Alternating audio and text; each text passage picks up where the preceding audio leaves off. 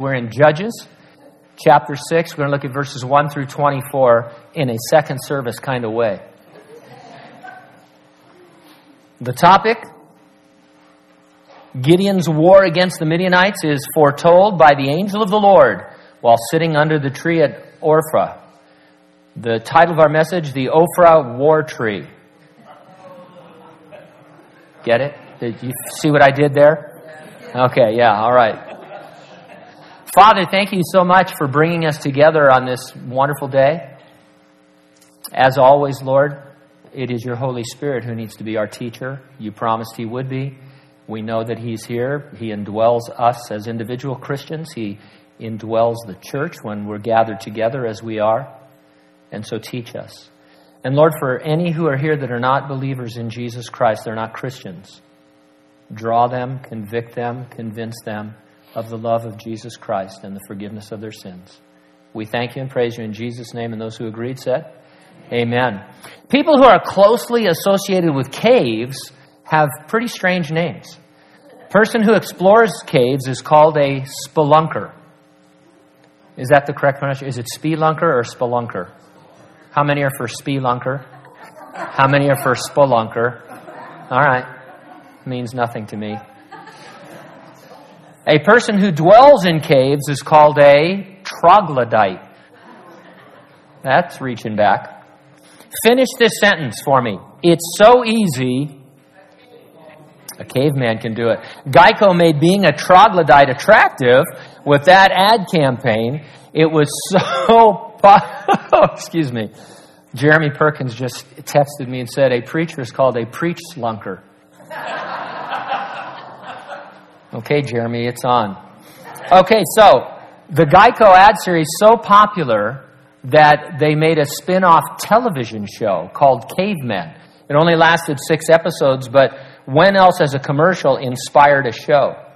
We still can't shake the caveman appeal. Some of you are on the paleo diet, which is based mainly on foods presumed to have been available to Paleolithic humans, such as cavemen, with one major exclusion, of course, dinosaur meat, which I still don't think you can get, even at Costco. But anyway, the Israelites in Judges chapter 6 were going through a troglodyte phase.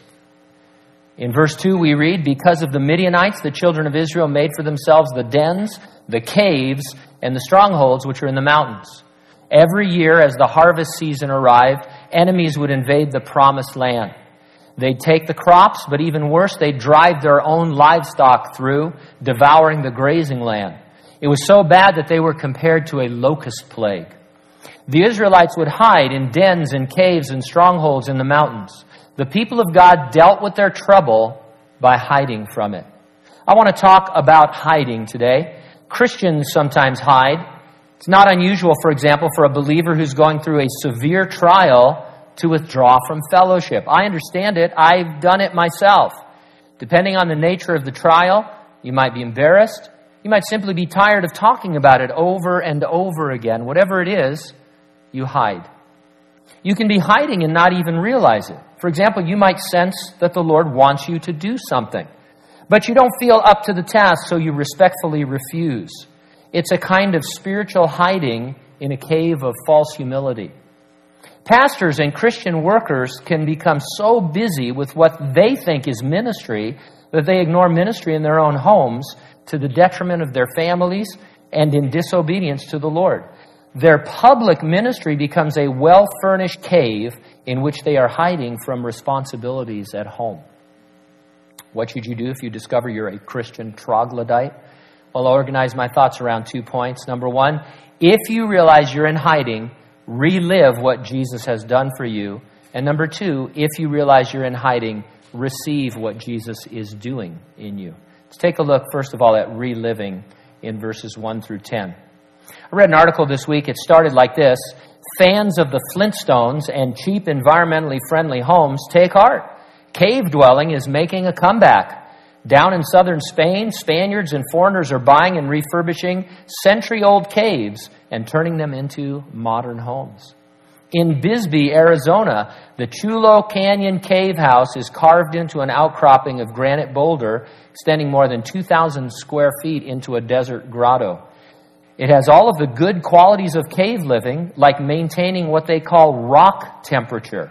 The house never dips below 66 degrees or gets above 72 degrees without any mechanical heating or air conditioning. Now, it wasn't by choice that the Israelites retreated to caves once a year. They were chased there. And it wasn't to be environmentally friendly. It was to hide from their enemies. And so we pick up the story in verse 1. Then the children of Israel did evil in the sight of the Lord, so the Lord delivered them into the hand of Midian for 7 years. And the hand of Midian prevailed against Israel. Because of the Midianites, the children of Israel made for themselves the dens and the caves and the strongholds which are in the mountains. We sing here, "You're a good, good father." It's who you are. Being the best father means meeting disobedience with discipline. In this case, the Midianites were God's paddle to administer the swats. Instead of crying out to God, the Israelites continued to do evil, and they chose to hide from their enemies. Hiding was hard work. It says they made dens and caves and strongholds. They had to dig out the rock. I mean, sure, there's naturally occurring caves and strongholds, but they also had to dig. It would have been much easier to turn to the Lord. We're going to see when they do turn to the Lord, He responds immediately and saves them. Hiding was, and it is, a terrible strategy. It only prolongs suffering. Instead of hiding, they needed to, and we need to pursue holiness, but they stubbornly refuse. Don't be like them. And as we work through these verses, ask the Lord to show you if there's a hiding place in your life that He wants you to come out of. Verse 3, so it was, whenever Israel had sown, Midianites would come up. Also Amalekites and the people of the east would come up against them. Then they would encamp against them and destroy the produce of the earth as far as Gaza, and leave no sustenance for Israel, neither sheep, nor ox, nor donkey. For they would come up with their livestock and their tents, coming in as numerous as locusts. Both they and their camels were without number. They would enter the land to destroy it. The Midianites, the Amalekites, these other people from the east were pirates on land. They would arrive, raid, and rape the land before moving on. The Lord has overcome the world by His victory on the cross and His resurrection and His ascension into heaven. He has not, however, established His full victory yet on the earth. And by that I mean He has not returned to rule and reign over the earth. We are not in the kingdom age when Jesus is literally sitting in Jerusalem ruling over the earth. He's going to at His second coming, but for now Satan is allowed to operate as the god of this world. And along with his demons, he wants to rob and kill and destroy, and he especially wants to rob you and kill you and destroy you. We are Satan's high-value targets. It's because if he can get you and I to hide rather than take our stand on the battlefield, if he can get us to withdraw and retreat, he can continue to hold non-believers captive because we're not there on the front lines anymore to preach the gospel.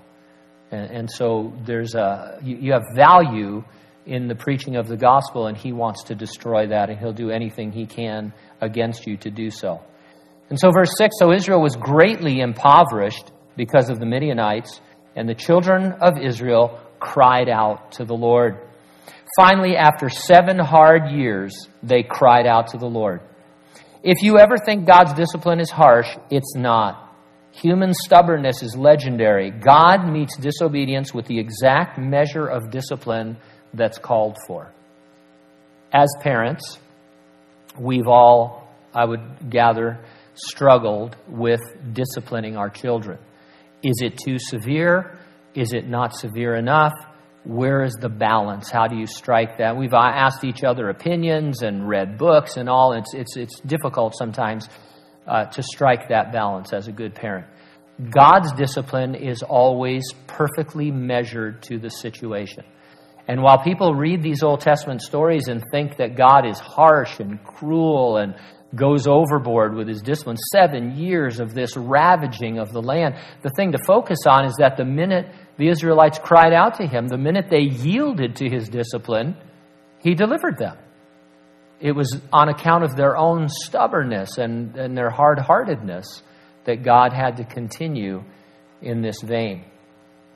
And it came to pass, verse 7, when the children of Israel cried out to the Lord because of the Midianites, that the Lord sent a prophet to the children of Israel.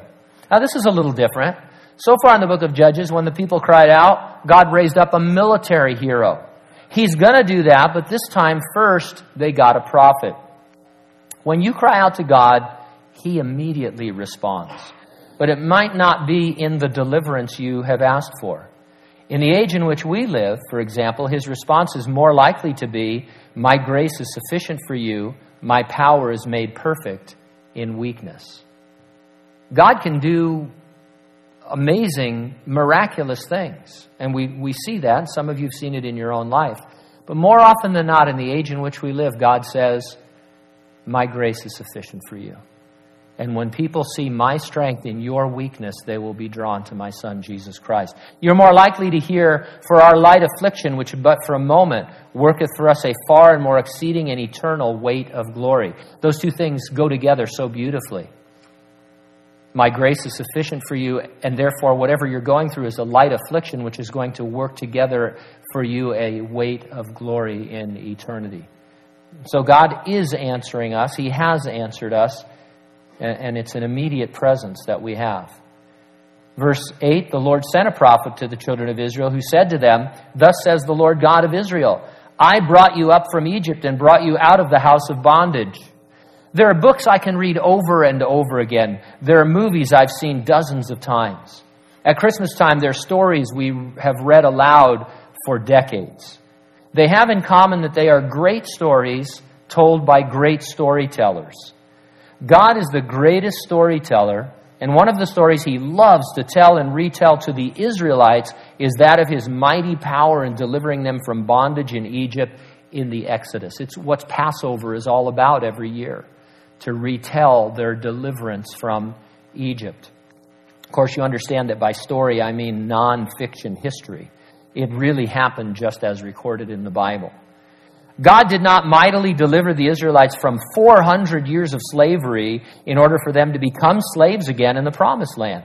His prophet was looking back to remind them of their identity and of God's intentions.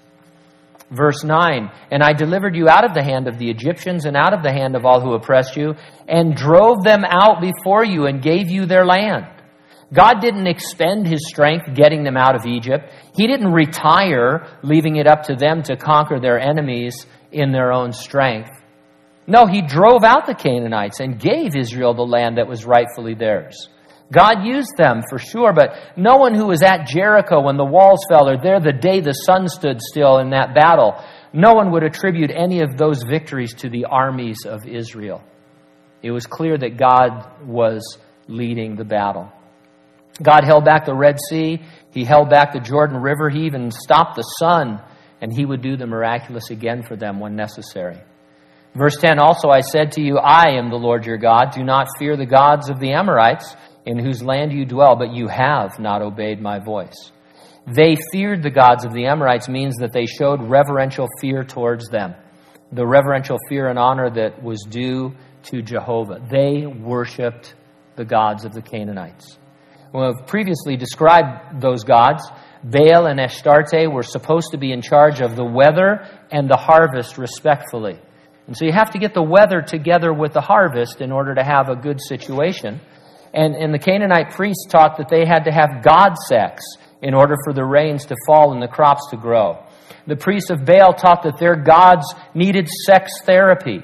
So Canaanites went up to the high places where they supposed their gods could better see them, and they had orgies and engaged in bestiality. They put on live hardcore porn shows for their gods. Israelites saw this, and instead of vomiting, they wanted in on it. And they exchanged Jehovah and the pursuit of holiness and the law of God for these rituals. Now we've come to verse 10, so it's time to deliver the application. The Israelites were in hiding, and the Lord's strategy to draw them out and back to obedience was to have them relive His power on their behalf. It's good for us to relive His power on our behalf. I don't want to keep giving my testimony over and over, but I can say that God was powerful on my behalf. While I was dead in trespasses and sins, while I was a totally depraved individual, just like all of you were at some point in your life, God the Holy Spirit was nevertheless able, through the power of the cross, to free my will to see Jesus Christ as my Savior. And by the grace of God, through faith, I was enabled to come to know Jesus Christ, to have my sins forgiven, and to have the Holy Spirit come and reside within me. By God's free gift, by His abundant grace, I was saved. I became a new creation. Old things passed away and all things became new. And so have many of you that same testimony, having come to Christ as an adult. And it wasn't just for eternity, for heaven, as great as that is, it was for life. Since I've been saved these past 41 years, God has shown Himself powerful over the years in many different ways. How sad for me that I'm still prone to hiding. The trials and the troubles, they just keep coming. In fact, they get more sinister the longer the enemy has to study my life. If you have any thoughts that the Christian life is going to get easier as you become more mature, you need to check those at the door. Because the devil and his minions are super intelligent beings who have nothing else to do but to plot your demise and destruction and fall. And they're doing it right now as we're here. They're thinking of things that if the Lord doesn't come, that in the next 10 years from now, 20 years from now, are going to be so devastating potentially as to rob and kill and destroy you. But God will come and He'll say, Gene, my grace is sufficient for you. My strength is made perfect in your weakness. Your light affliction is but for a moment, and it's working for you a far more eternal weight of glory. And all He asks me to do and you to do is to stand in spiritual armor. Just helmet of righteousness, breastplate of faith, those kinds of things. And we can endure. And in that endurance, we defeat our enemy. And so that's what's going on here. Rather than hide, I need to take my stand. Rather than to find a cave to retreat to, I need to take that stand with the weapons of my spiritual warfare. And so I would encourage you, relive God's salvation, His power in your life. Not just the moment you got saved, but some of the amazing things that have happened to you over the years. Even if you're not in hiding, reliving what He has done for you, it's a wonderful discipline to practice. Your life is a great story that the greatest storyteller is telling. It's not over yet. And believe me, it is a great story. It's a book that He loves to pull out and read over and over again and complete. And it'll be read, as it were, in heaven, and you'll see things that we can't possibly see now. Amazing things. You know, do you ever wonder how many times you were saved from death so that you could maybe affect someone else's life in that connection? And we can't see the things that God has done on our behalf. He asks us to believe that by faith. He's a great storyteller, right? We're reading His stories here, His nonfiction stories, and they're great. And that's the story that He wants to tell about you. So hang in there and don't let the devil have the upper hand. Now, verses 11 through 24, if you realize you're in hiding, receive what Jesus is doing in you. I'll tell you right now, burglars are definitely going to toss your bed and look under your mattress. It's not a very good hiding place. I know some of you have stuff under your mattress right now, and you think, wow, if I get burglared today, they're not going to look there. You can talk to my son, and he's been burgled twice when they lived out in the country. And the bed, it's like, get to the bed. I think that's usually where people keep their shotgun so that when they get robbed, they can, have their confrontation. But when you're just being burgled, they're fine. So not finding anything under your bed, they move to other areas of your house. Now, there are a multitude of simulated objects on the market that are hiding places for small items. You might have some. By far the weirdest I've seen is a realistic-looking head of iceberg lettuce, which has a hidden compartment. The manufacturer says, thieves will never dream of looking in this head of iceberg lettuce. Place it in your refrigerator. That's the first thing you have to remember. Don't just have it out on the counter. What's this lettuce doing here, Fred? Place it in your refrigerator in the vegetable compartment with your most valuable small items inside for safekeeping. I wanted to get one just to see how realistic it is. I mean, if they open the fridge and see a plastic iceberg lettuce in there, anyway. It's $99 from a retailer named Bim Bam Banana. It's a real thing, believe me. Bim Bam Banana. Now, as we meet Gideon, he thinks he's found his head of lettuce, so to speak, to keep him hidden. Verse 11. Now the angel of the Lord came and sat under the terebinth tree, which is in Ophrah. Not Oprah, but Ophrah, which belonged to Joash the Abiezrite, while his son Gideon threshed wheat in the winepress in order to hide it from the Midianites. The angel of the Lord is an Old Testament physical appearance of Jesus before his incarnation in a human body. This is at least the third time he has been mentioned in the book of Judges. We're not told how long the angel of the Lord sat there watching Gideon, but it's clear Gideon wasn't paying very close attention because he doesn't notice him until he is greeted by him. I think he scared him, to tell you the truth. Verse 12, and the angel of the Lord appeared to him and said to him, "The Lord is with you, you mighty man of valor." Now the Lord refers to Gideon as a mighty man of valor, and in verse 14, he'll send him out saying, "Go in this might of yours." He was anything but a mighty man of valor, and he had no might of his own. But after we're done working through this section, we'll return to this as our application. We'll talk more about this. For now, let's just see Gideon's story unfold. Verse 13. Here's the angel of the Lord now. We've got this set up, and he's just made this fantastic greeting, and this is the first thing Gideon says to him. "Oh, my Lord, if the Lord is with us, why then has all this happened to us? And where are all his miracles, which our fathers told us about, saying, 'Did not the Lord bring us up from Egypt?' But now the Lord has forsaken us and delivered us into the hands of the Midianites." Gideon verbalized what I believe is the number one problem people have with God. If he exists, why does he permit evil and suffering? C.S. Lewis called it the problem of pain. "Where is God when it hurts" is the title of Philip Yancey's book on that subject. Johnny Erickson Tada has written books about it, like Making Sense of Suffering and Where's My Miracle? Without our testimony about suffering, the world is left to conclude that God is either all-powerful but unloving, or that he is loving but not powerful. If you take Christianity out of the mix, if we do not speak to this problem, philosophy and psychology come to one of those two conclusions. If there's a God, he loves you but he can't help you, or he could help you but he doesn't love you. Now, neither of those are true because he is both omnipotent and he is love. Our answer is that God created man with free will because love is not love without the freedom to choose. When Adam and Eve exercised their free will, they disobeyed God, and it brought creation exactly what God had warned them about, sin and death. But ever since that very moment, God has been promoting a plan to reconcile mankind and all of creation back to himself. That plan, born of power and love, is the death of Jesus as the God-man on the cross. God is not willing that any of our race should perish. He offers eternal life to all. He is long-suffering, waiting for people to choose eternal life.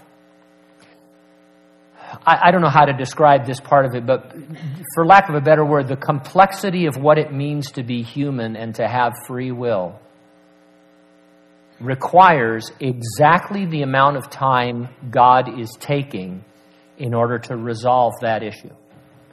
Now, it doesn't help us much to know that one day is as 1,000 years and 1,000 years is as one day with the Lord. 1,000 years seems like an awful long time to us. And this thing called the human race has been going on for around 7,000 years. And it gives rise to our thinking that why is God taking so long? He's taking so long because it takes exactly this amount of time to promise a Redeemer in the Garden of Eden and then create a line of people through which he can come, the sinless Savior born of a virgin. I mean, you try having a virgin birth. I mean, that's some tough stuff, you know. I mean, there's some difficult things going on when you're interacting with weird human beings to try and redeem the universe. And so God is long-suffering, not willing that any should perish. The person that is accusing God, that's shaking his fist at God, saying, why do you allow suffering? God would say to him, because I want you to be saved. I want to alleviate and avoid all of your suffering. Alleviate it now, but avoid it for all eternity. I want you in heaven and not in hell. While God's long-suffering waits, obviously terrible things happen in the world, but they happen as a result of sin. One day God will act finally and decisively. He'll end suffering and sin. But when he does, the offer of salvation in Jesus will expire for all those who have rejected him. Sometimes your suffering is just your own fault too. Gideon ignored the rebuke of the prophet in his complaint. Gideon, he had the first part of the prophecy down right. He studied that part of it. Whether it had only come to him half or whether he had ignored the other half, he got the part that God in the past used to be powerful and wonderful and do things for Israel. But he cut it off there and he says, how come he's not doing that now? Well, the prophet had answered that. He said, because you are worshiping the gods of the Midianites and the Amalekites and the Canaanites. And as long as you're doing that, I can't bless that. I can't have you up at the high places in orgies doing that kind of weird stuff. You guys are going to have to come back to me, and then I'll deal with you. It was because the Israelites chose to fear Baal and Astarte that the Lord was disciplining them. And so that's our answer.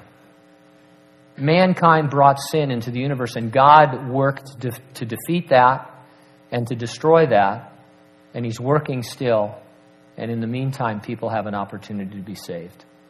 So verse 14, then the Lord turned to him and said, go in this might of yours, and you shall save Israel from the hand of the Midianites. Have I not sent you? Now, the first thing I notice is that God doesn't explain anything to Gideon. And he's not under any obligation to explain everything to us, especially when he's already given us his word. And so you can ask God anything you want, and I would encourage you to do that, but he doesn't necessarily have to answer you. Or he has answered. In Gideon's case, he'd given the answer to this in the prophecy, and Gideon was ignoring the answer. But the thing I really notice, and what's great to realize, is that the angel of the Lord sends Gideon in spite of his complaints. God is incredibly gracious. I mean, he comes and he says, you, mighty man of valor, to a guy who's hiding in a wine press. I'm going to send you in your strength, and you'll defeat the Midianites as one man, as if there was just one Midianite. That's the only thing you have to worry about. And Gideon complains, and not just complains, he refuses. I mean, Moses refused. He says, all right, I don't want to do it.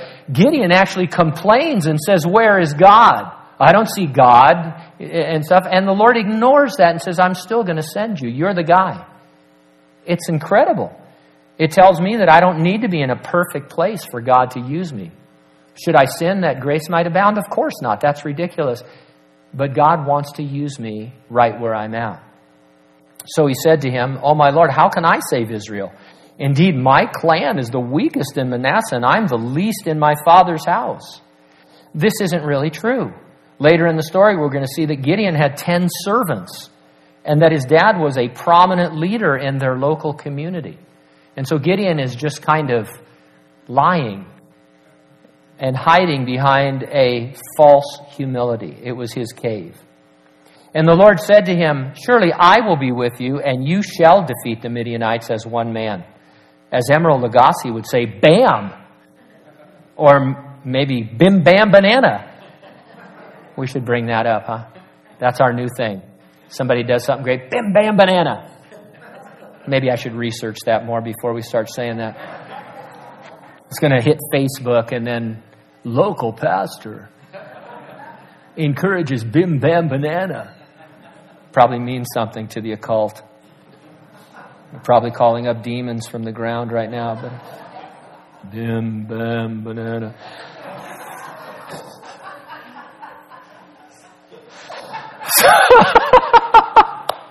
So what more do you need? Well, Gideon needed a lot more, apparently, because he said, if I have found favor in your sight, which he had, how could you find any more favor than this? I would have killed him. Angels wouldn't have taken this kind of guff. Is guff a real thing?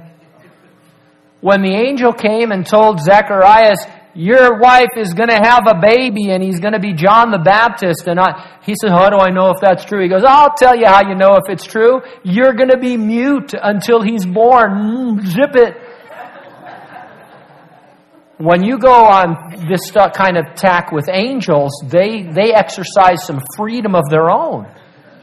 God could not have shown Gideon any more favor than He'd shown him. If I've found favor in your sight, show me a sign that it is you who talk with me.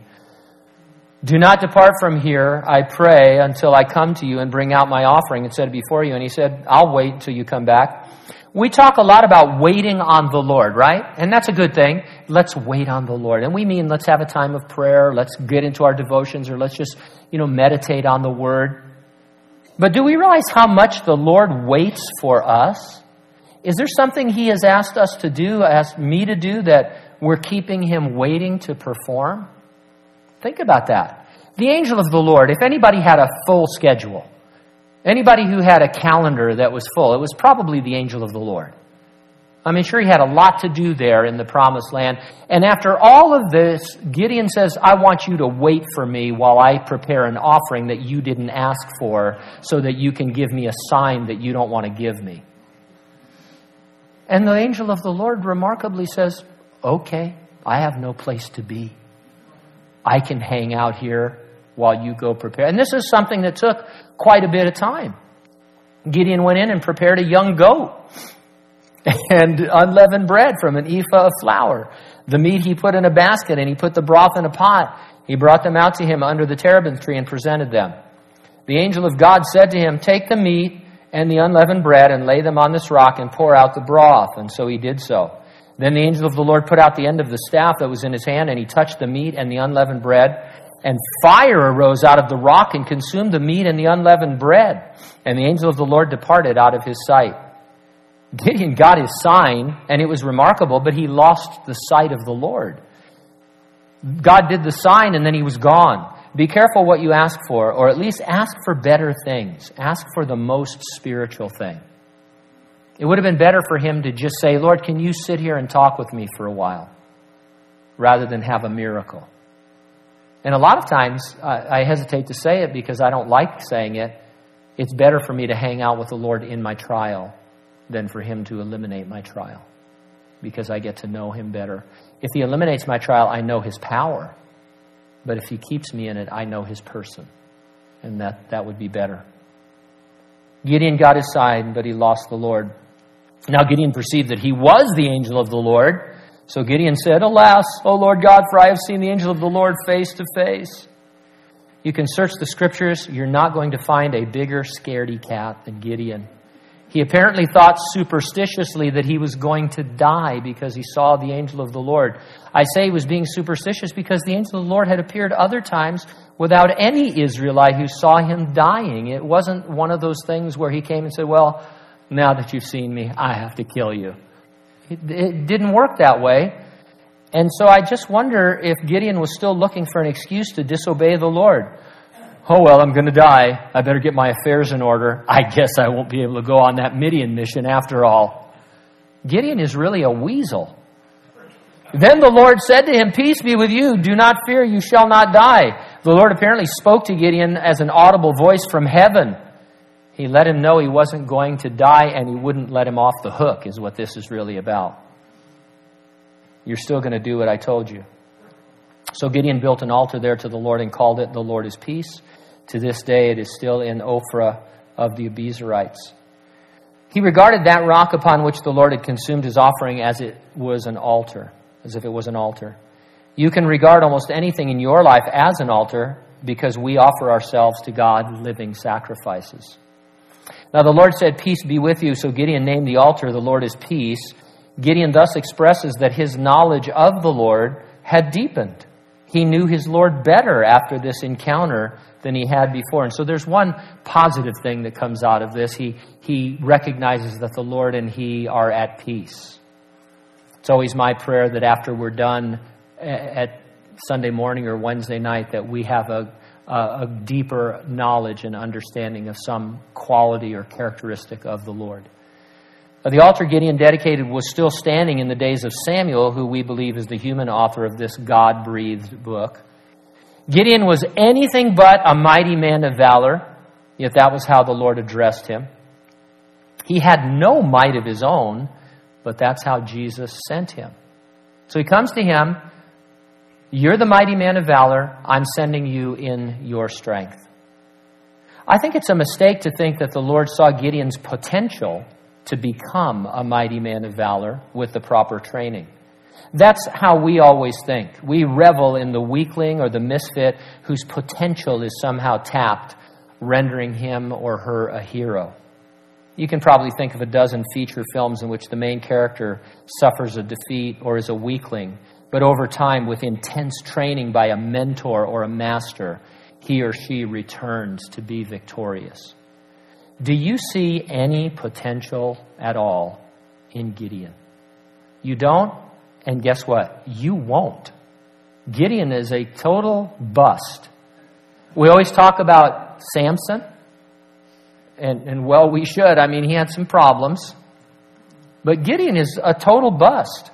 At the end of Gideon's life, he will do something that results in the setting up of an idol. And so he always is kind of this weak character. But the angel of the Lord saw Gideon as a mighty man of valor because he was one right then if he would only receive it. He was called to go in this might of yours and save Israel from the hand of the Midianites. What might? Well, in verse 16 he says, "I will be with you and you shall defeat the Midianites as if there were only one of them." God's calling was God's enabling.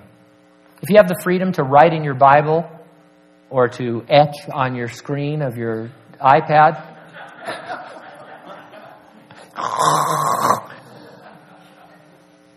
God's calling is God's enabling. I should say that every day. I should say it every week to you. It's a profound statement. Gideon could do what the angel of the Lord told him to do because the Lord had called him to do it and would therefore empower him to do it. Anything you read in your Bible that is a commandment, anything that you're called upon to endure in terms of trials or sufferings or temptations, God's calling to do it is His enabling to do it. So when I read something in the Word, and I don't have to wonder if I can do it or when I can do it. See, that's where we get stumbled. I'll think about something, I think, well, in a few years, when I'm as mature as so-and-so, then I'll be able to do that. I'll be able to fulfill that command. I wish I was more mature in this trial. I should be more mature in this trial. But I'm just going to blow it because I'm not mature enough. And the angel of the Lord would come to you and I, and this is the whole message today. You mighty man of valor, you mighty woman of valor, go in my might. Go in your might, which is my might, because what I've called you to do, I have enabled you to do by the power of the Holy Spirit. Now, prayer and Bible study, the disciplines of a godly man and woman, all of those things, super important to the Christian life. I don't want to give anybody the impression that you just sit around like a Gideon all the time in a wine press and, God calls you to do great things. We want to do those things because we want to know the Lord. We want to get closer to the Lord. I don't pray and read the Bible so that I can be stronger in my trials. I want to know Jesus personally.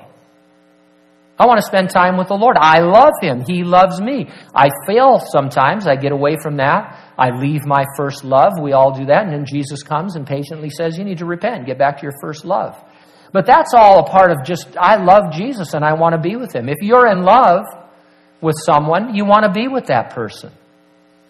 And you don't look at your relationship with them as a series of disciplines.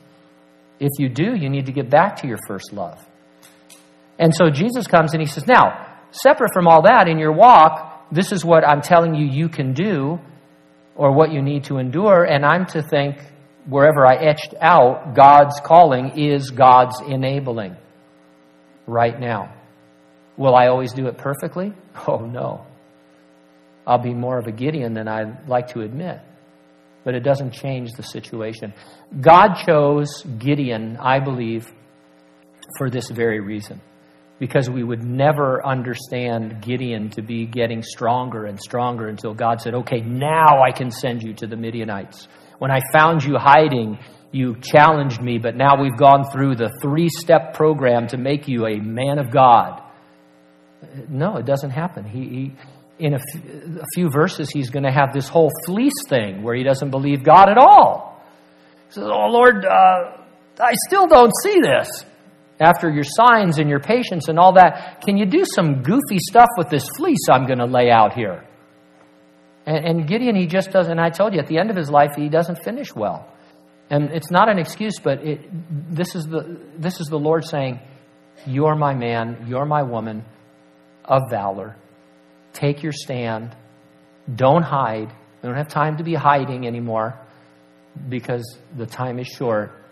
We need to be on the battlefield in our full armor, which is able to take down the strongholds of the enemy. And believe me, he has strongholds. And believe me, he's coming for you. And so just get up, put on the armor, and stand. Let's pray.